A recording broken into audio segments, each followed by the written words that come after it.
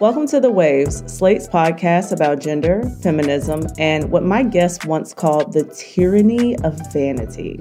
Every episode, you get a new pair of feminists to talk about the thing we cannot get off our minds. And today you've got me, Julia Craven, a journalist with 8 years of skin in the game, who is also a senior writer and editor at New America.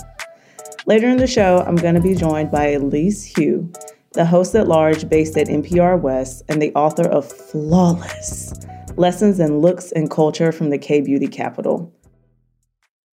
I'm really excited to speak with Elise today because her new book, Flawless, takes a deep journalistic look at the way perfection and hustle culture, and really capitalism, has oozed over into how we perceive, care for, and present ourselves to the world. Being conventionally beautiful is a time-consuming process that takes a mental and emotional toll on women globally. It's also incredibly advantageous to be considered beautiful. Pretty privilege is a real thing. I had a lot of questions about how we interrogate this reality while understanding that we aren't above participating in it. For me personally, I've been into beauty since I was a little girl, and I have very fond memories of watching the women in my family get ready to go out, whether it be to the grocery store, to church, wherever. It was captivating to see my Nana, for example, apply her favorite red lipstick and jewelry, or to watch my mom slick her hair back into a ponytail. And I waited for the day that I would be able to do the same. What I didn't know was that the women in my family were adhering to Eurocentric beauty norms, even if those rituals brought them joy, in order to access the one privilege they had, being pretty. We're Black and from the South, so, you know.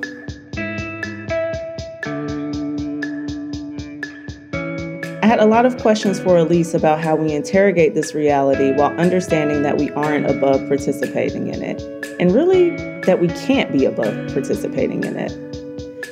We're going to take a quick break, but when we get back, me and Elise are going to get into the nitty-gritty of beauty culture. See y'all in a second.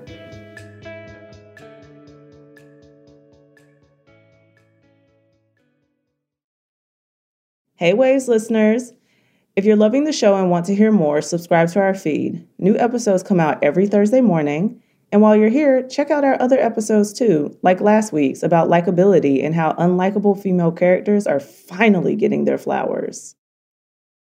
Mom deserves the best, and there's no better place to shop for Mother's Day than Whole Foods Market. They're your destination for unbeatable savings, from premium gifts to show-stopping flowers and irresistible desserts. Start by saving 33% with Prime on all body care and candles. Then get a 15-stem bunch of tulips for just $9.99 each with Prime. Round out Mom's menu with festive rosé, irresistible berry chantilly cake, and more special treats. Come celebrate Mother's Day at Whole Foods Market.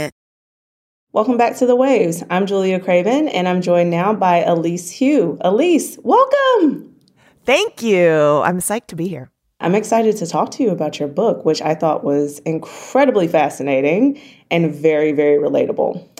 One recurring theme in the book that I found incredibly relatable was the labor of being beautiful and how time-consuming and exhausting it is to be a woman who is expected to chase these unattainable beauty ideals as if we would ever catch them anyway.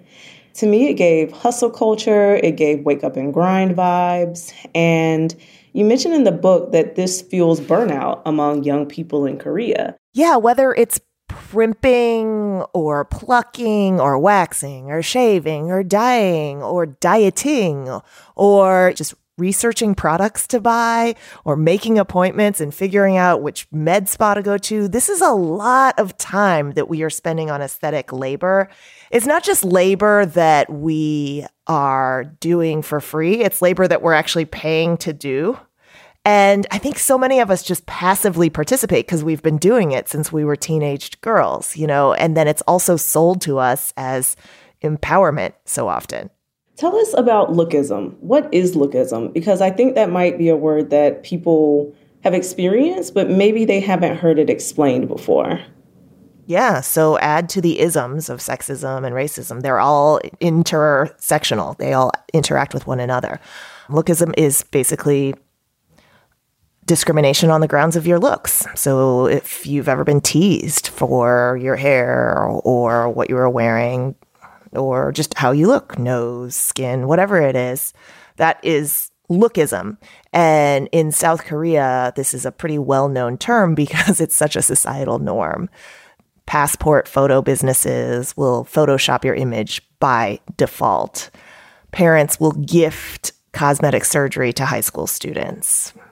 And so many hiring folks will require headshots on resumes because your looks are so tied into professional success and personal success and just getting into rooms. It's really framed in a society that is lookist. And ours is the same. Ours is also lookist, but I think that we try and paper over it with talk of like body positivity and everyone's beautiful, but then still give people who are pretty a privilege, which means as we narrow the band for what we consider pretty, then we are only widening the ocean of what's considered unacceptable or ugly. And that's what's really worrying. But yeah, it's working on your looks in a lookist society then is essentially situated as a matter of personal responsibility. Like, you need to look good, looks matter, and so why wouldn't you do the work to try and look better? And I just find it incredibly marginalizing for those in underclasses who are never going to be able to spend the amount of money or time or afford so many of the services that get us to closer to that perfect ideal. So it's incredibly marginalizing and isolating. It's a recipe for inequality, but also it's a recipe for anxiety and exhaustion across the system. Because no matter how close you get to the ideal beauty of the moment, you're not going to feel like it's enough. And even if you are, one of the gals on Selling Sunset, let's just say, which I live in Los Angeles, so that's kind of an ideal beauty in Los Angeles for the moment. Those women seem like they're kind of in a state of constant maintenance of having to keep up. And so you have anxiety and exhaustion across the system. You have huge inequality. You have marginalization of every body that doesn't fit. And then the more and more of us that participate in this kind of hustle culture that's reached into our bodies, then the more narrow that beauty standards become, which is only going to feed more anxiety and inequality. Right. And so all of that struck me as very capitalistic, especially the ideal face, since you have to conform if you want to acquire capital, which is another time suck. But we see this broadly. We see it in Korea. And so what does this say about our society's desire for ownership over well-being? This is the neoliberal dream, right? The idea that you can make yourself some sort of entrepreneur and that you're completely self-reliant if you spend enough money, if you do enough consuming of whatever's in the market to improve yourself. So it's like you're buying and you're consuming at the same time. You are also being consumed by society as an object. And I just found South Korea to live out the very ideals that America also tries to export all over the globe in kind of a souped up way.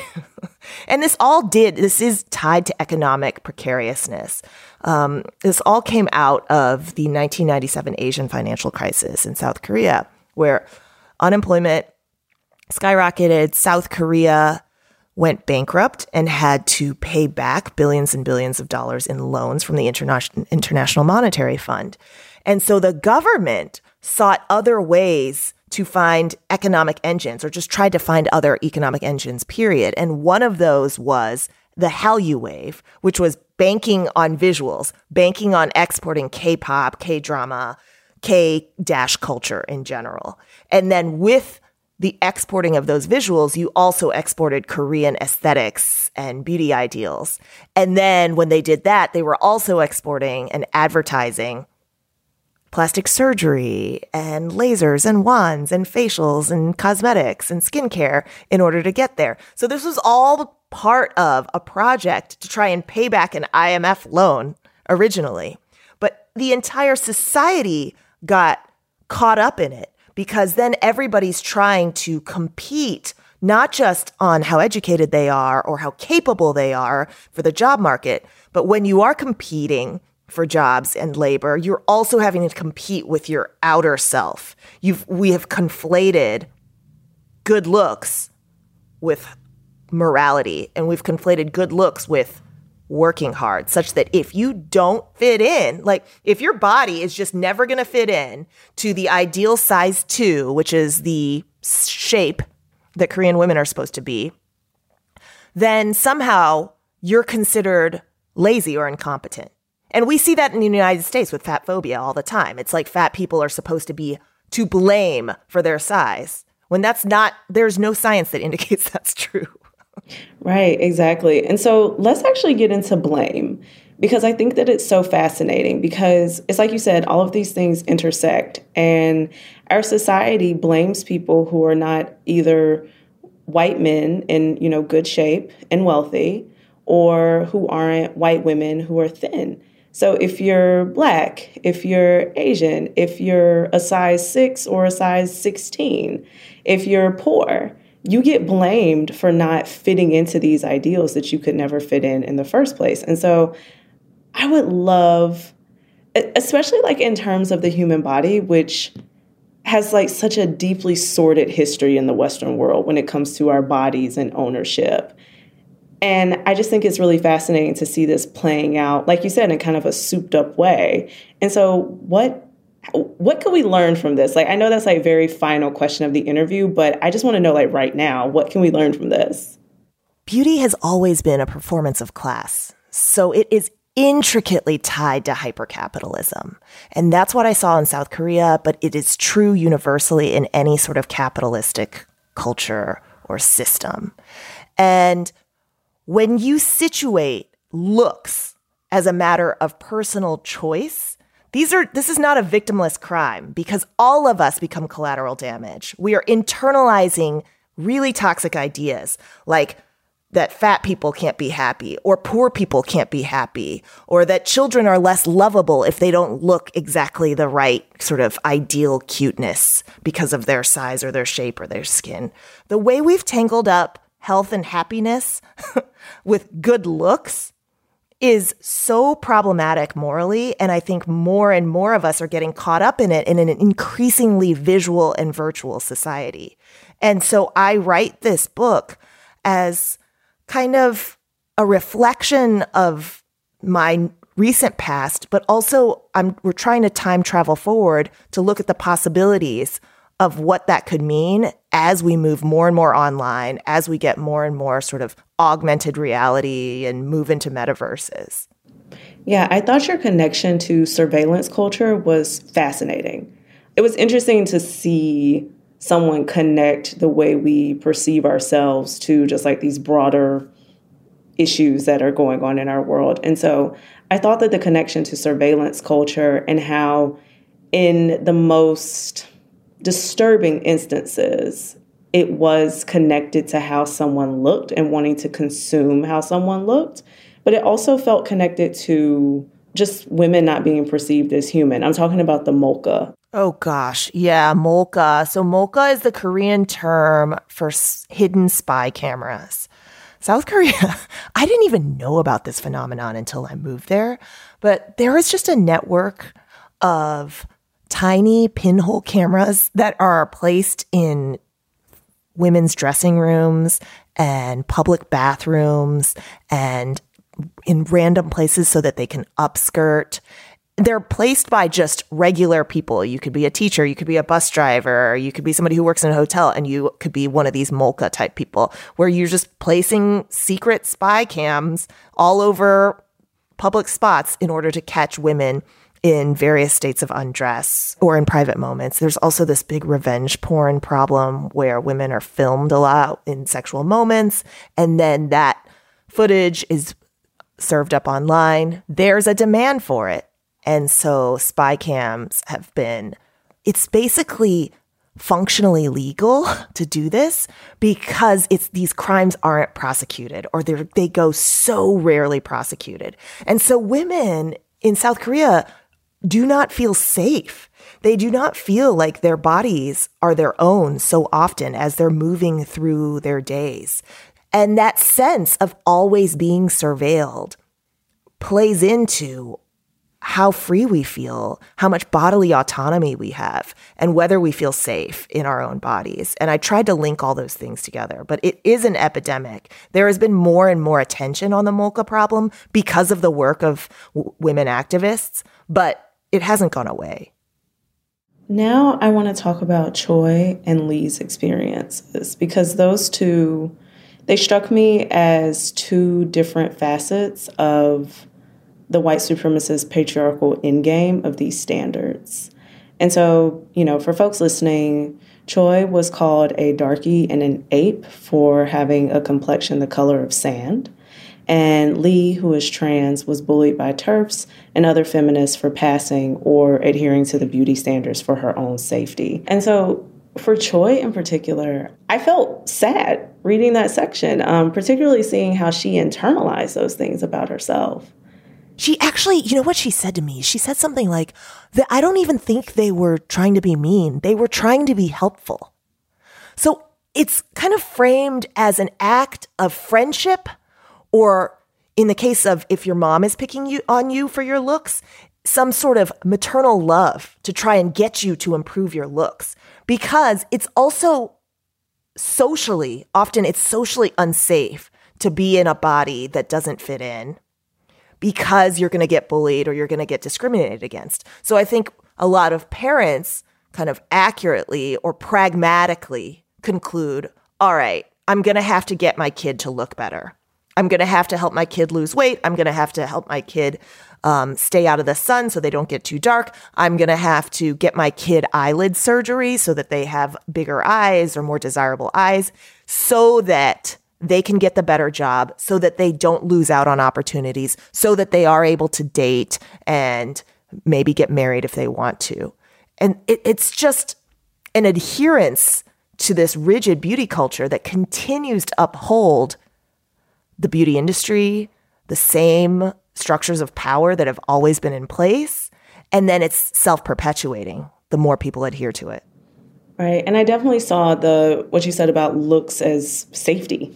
Being able to look a certain way leads to you having a sort of societal safety and financial safety even, but also just like being able to walk down the street. And so that's why Lee's story really stood out to me. And it just felt very fucked up, really, that anyone would bully her for wanting to look a certain way so that way she isn't harmed. And so it's like that conflict, it just struck me as, in Choi and Lee's experiences both, just, it doesn't matter what we do. It's never enough.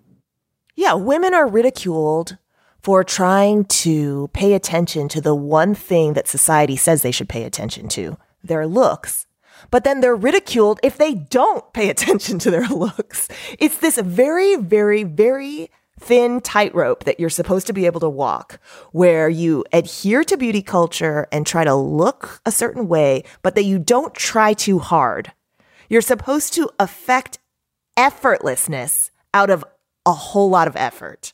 The whole no makeup look is called gyu in South Korean, or in the Korean language, and it just means decorated, not decorated. So you are supposed to do the work, but you're supposed to look like you didn't do it at all, which then makes us more invisible. It not only makes the labor invisible, which is just a recipe for all sorts of angst and anxiety, but then it also makes us more invisible.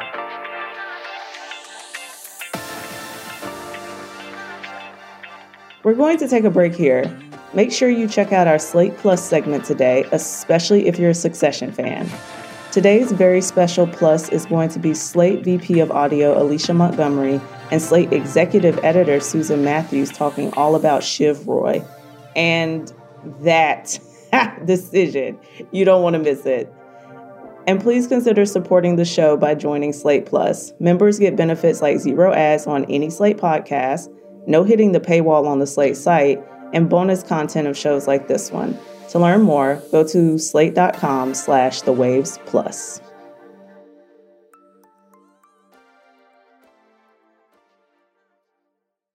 This podcast is sponsored by Ramp. Are you the decision maker in your company? Consider this. For the first time in decades, there's a better option for a corporate card and spend management platform. Meet Ramp, the only corporate card and spend management system designed to help you spend less money so you can make more. Most corporate credit cards offer points as incentives, but those points amount to less than their worth in real cash value. Ramp's business cards offer you cash back, real money in your pocket. Plus, you control who spends what with each vendor. And Ramp's software collects and verifies receipts automatically, which means you'll stop wasteful spending and close your books in hours instead of days. Businesses that use Ramp add up to 5% to their bottom line the first year. If you're a decision maker, adding Ramp could be one of the best decisions you've ever made. And now get $250 when you join Ramp for free. Just go to ramp.com/easy. Ramp.com/easy. RAMP.com/easy. Cards issued by Sutton Bank and Celtic Bank, members FDIC. Terms and conditions apply. Welcome back to The Waves. I'm Julia, and I'm with Elise, and we are talking about beauty culture and capitalism and sexism and racism and lookism and how all of that shit is really unfair. The first part of our show was we went into some really, really deep systems. And now I want to talk to you about another part of your book, and this is the sticky part that I really enjoyed you investigating. Why is it important for us to interrogate these systems while understanding that we are not above them or above participating in them? Because I think that's key. Yes. And the reason why I wrote this book, too, is because beauty is something that I find really fun and alluring a lot of the time. And it's kind of a thin line between what I enjoy and want to take part in, and then feeling like I'm on a hamster wheel of having to keep up and sort of perform for the eyes of other people. And so it's a duality that it's so worth interrogating, because all of us take part in it in one way or the other. You know, we have bodies, and then we are on screens for the most part, and often for most of our days. And we're quite seen, you know, in terms of our faces, right? Like the face is the front of shop. And so I don't think any of us can avoid it. And I just worry that we don't think about it enough as a matter of politics, that is. I don't think we think about how political it is and how much it intersects with larger systems of labor. And so the worst thing we can do is just like passively go about without being aware of all the ways that our bodies are sold to and then objectified, or parts of larger machines like economic machines. And the book isn't a polemic. It's not like, hey, everybody should be an Escape the Corset woman and shave their heads and stop wearing any makeup. And what I want, ideally, is for us to opt out if we want to opt out, or opt in if we want to opt in, but not all chase the exact same kind of Instagram face, or now it's metaverse face ideal, because surely that doesn't match up with everyone's desires. There was some study that showed that kids as young as 3 start learning their preferences for what is attractive from their peers, from other people. What humans find desirable tends to be what other humans find desirable, and that happens very, very young. And so the more even teens and kids are fed ideal images, the more we want to chase them, and the more we think that's attractive, and we think other kinds of skin or shapes or hair or sizes are not attractive. And that is just so anathema to the diversity and the richness of the human experience. So I love beauty. I love skincare. I love everything about it. I love getting dolled up. It's fun. And I've always thought that it was fun. And I think that's because I saw my Nana and my mom and like my great grandma, like I saw them get dressed up, and I saw them like put on their jewelry and put on their lipstick. And it was something like very ritualistic and beautiful about it. And so I wonder if just like throughout this reporting, maybe solution isn't the right word, but how do we participate in these things, these rituals, these beauty rituals that we love, while at the same time not beating ourselves up on those days where we don't feel like doing it, and just not feeling compelled or like we have to do it? Fundamentally, we have to break the link between external appearance and worthiness. The big overarching problem is that too many of us are defined by our appearance, and that if we look good, somehow that means we have a good life. And if we don't look good, we assume that that person doesn't have a good life. That is what we actually have to think critically about. And then from there, we can take the time and set our own boundaries and recognize and reconcile the tension of beauty for each of us personally. But at the very least, we shouldn't just reinforce out of reach beauty ideals passively. Because, like we've talked about, time and money matter. And then you mentioned the word ritual, which I think is so important. Just as I've remapped my relationship to work as a millennial, where I've set boundaries and I no longer respond to Slacks at any hour and I cannot be bothered on the weekends, we can also remap our relationship with aesthetic work and figure out, all right, I'm going to take a beat and figure out what actually feels good to you and feels like it's a ritual and you're wanting to do it and you can continue to do it for the rest of your life instead of seeking a result or putting on a costume. So I have a kind of a test for myself, which requires a kind of quiet and taking a beat and resting. And it is asking myself whether the practice or the procedure or the treatment that I'm participating in feels like it's ego-driven, like I'm doing it for someone else or I'm doing it to look good or I'm doing it for the gram or whatever, versus soul-driven, that I feel more connected to me. Like I am more Elise when I do this. And that test is something that you can apply only if you're really listening to you and listening to kind of the essence of who you are. That was really beautiful. And it makes me think about the relationship that so many women are trying to have with self-care, right? Where it's like, we're not doing this to post a reel or hopefully you're not doing it for that reason or to post on TikTok. You're doing it because waking up at 5:30 and going to the gym and getting it out the way and having coffee, that just makes you feel good. Like that makes you feel good about your day. It makes you feel good about yourself. It's not because you're, upholding some type of ideal. So I really love that you made the connection between like, is this for my ego or is this actually for me? Is it actually feeding my soul? That was so beautiful. And I hope millions of people hear that. I'm wondering if at any point during the course of your reporting, did any memories from your own childhood pop up? Because I remember the story my mom told me about how right after I had chickenpox, like I had just recovered from chickenpox, and I looked in the mirror for the first time and I saw the scarring on my face and I just just burst into hysterical tears because I was just like, oh my God, I'm ugly now. And that to me at 30 years old, I think I was like maybe 4 or 5 at the time.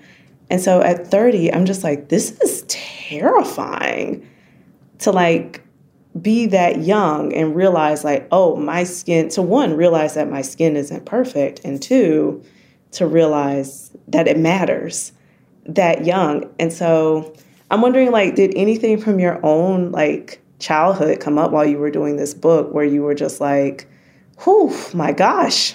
For sure. Because we learn, we start tying our physical appearance to worthiness or a lack of worth so young, as your memory showed you. For me, it was also blemishes on my skin, but blemishes on my legs because I scar really easily from mosquito bites, and mosquitoes love me. And so when I was little, I would often kind of scratch my mosquito bites and they would leave scars. And I was so taunted by the other little boys on my street that I would go riding bikes with. And they would ask me if I had chicken pox. So it's similar and related. And I just remember sort of being ashamed and feeling like I had to cover up. And this is that idea of covering and really having to cover up anything about yourself that you feel is stigmatized. But all of us very young, I think, become victims of lookism.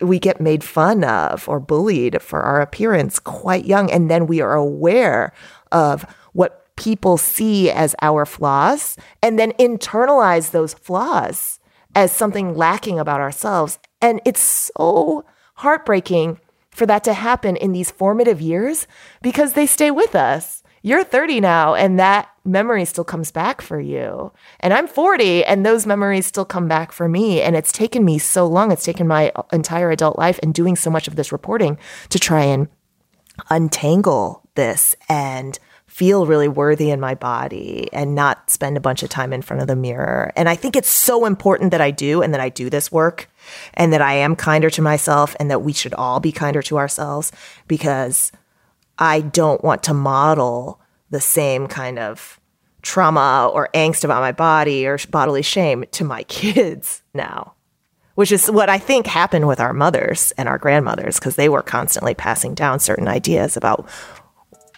being pretty, or the importance of being pretty, or being presentable or girlish, because they were operating in a time period where there were so many fewer choices, I think, for women. And so it was really logical that they have to behave a certain way, or be ladylike, or pass in whatever way they needed to pass. And I just think, at least now in 2023, we should celebrate that the hard-won freedoms and choices that we have, even though there's still a long way to go. And one way to do that is to not play into these ideas of what being a girl or being a woman is supposed to look like, if we don't want to. Elise Hu is the author of Flawless. It is out now at your favorite local bookstore. Elise, thank you so much for being on the show. I am delighted to have been on. Thank you for having me. It was so fun. That's our show this week. The Waves is produced by Shayna Roth. Daisy Rosario is senior supervising producer. Alicia Montgomery is vice president of audio. And we'd love to hear from you. Email us at thewaves@slate.com. The Waves will be back next week. Different hosts, different topic, same time and place. Take care, y'all.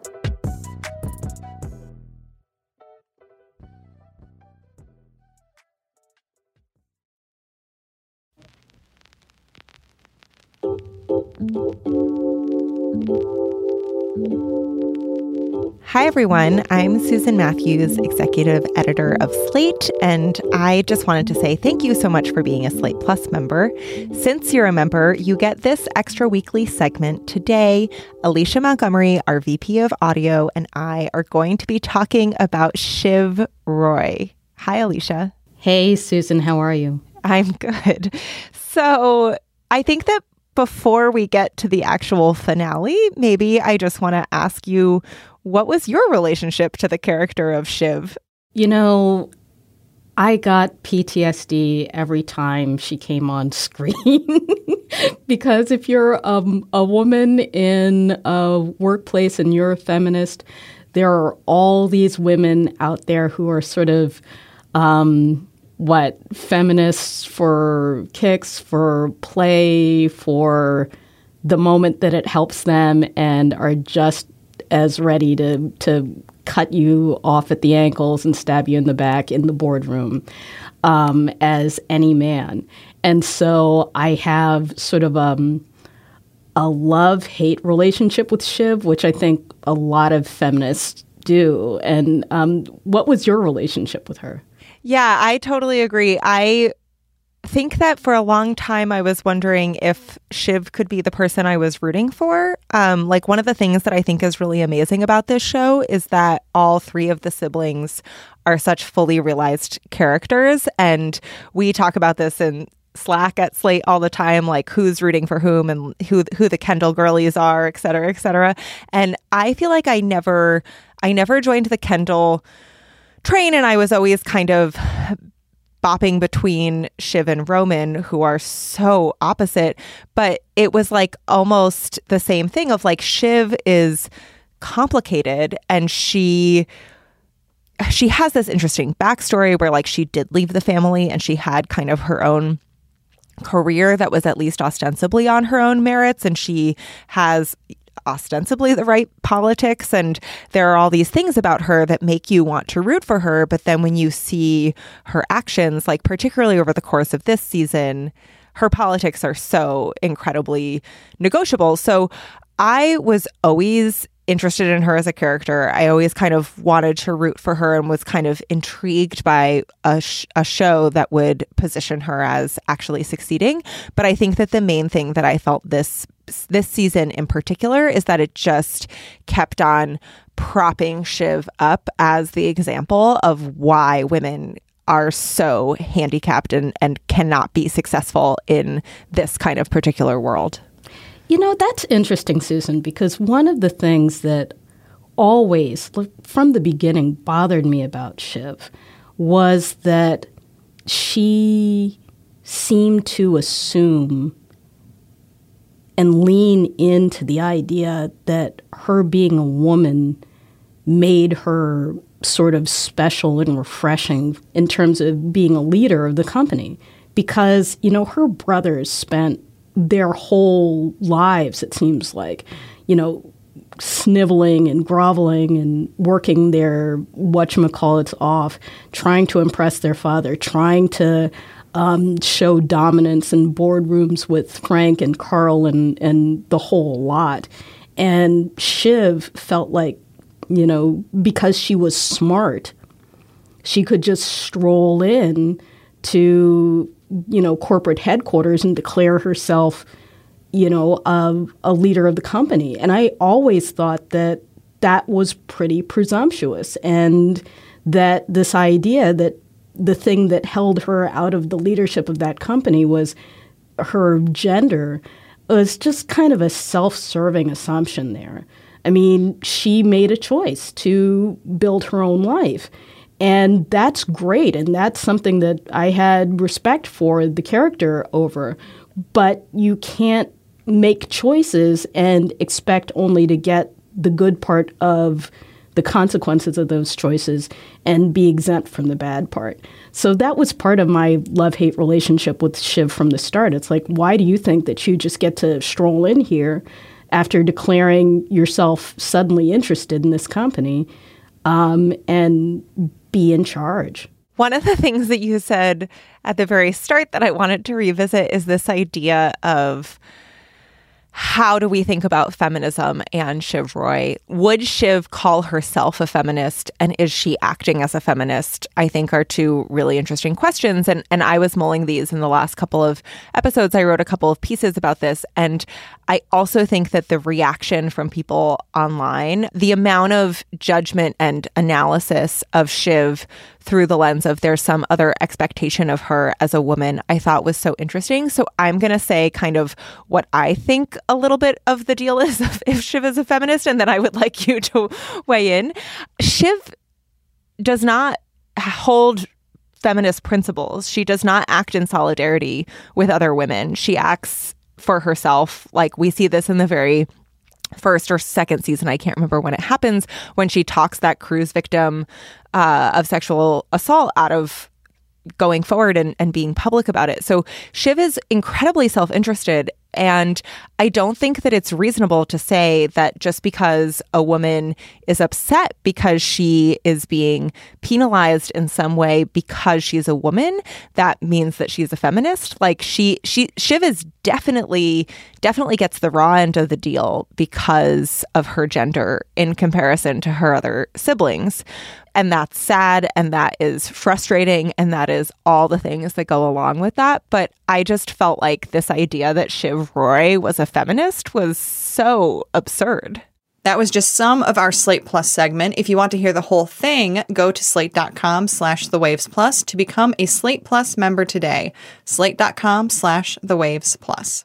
Step into the world of power, loyalty, and luck. I'm gonna make him an offer he can't refuse. With family, cannolis, and spins mean everything. Now, you wanna get mixed up in the family business. Introducing The Godfather at ChumbaCasino.com. Test your luck in the shadowy world of The Godfather slot. Someday, I will call upon you to do a service for me. Play The Godfather, now at ChumbaCasino.com. Welcome to the family. No purchase necessary. VGW Group. Void where prohibited by law. 18+. Terms and conditions apply.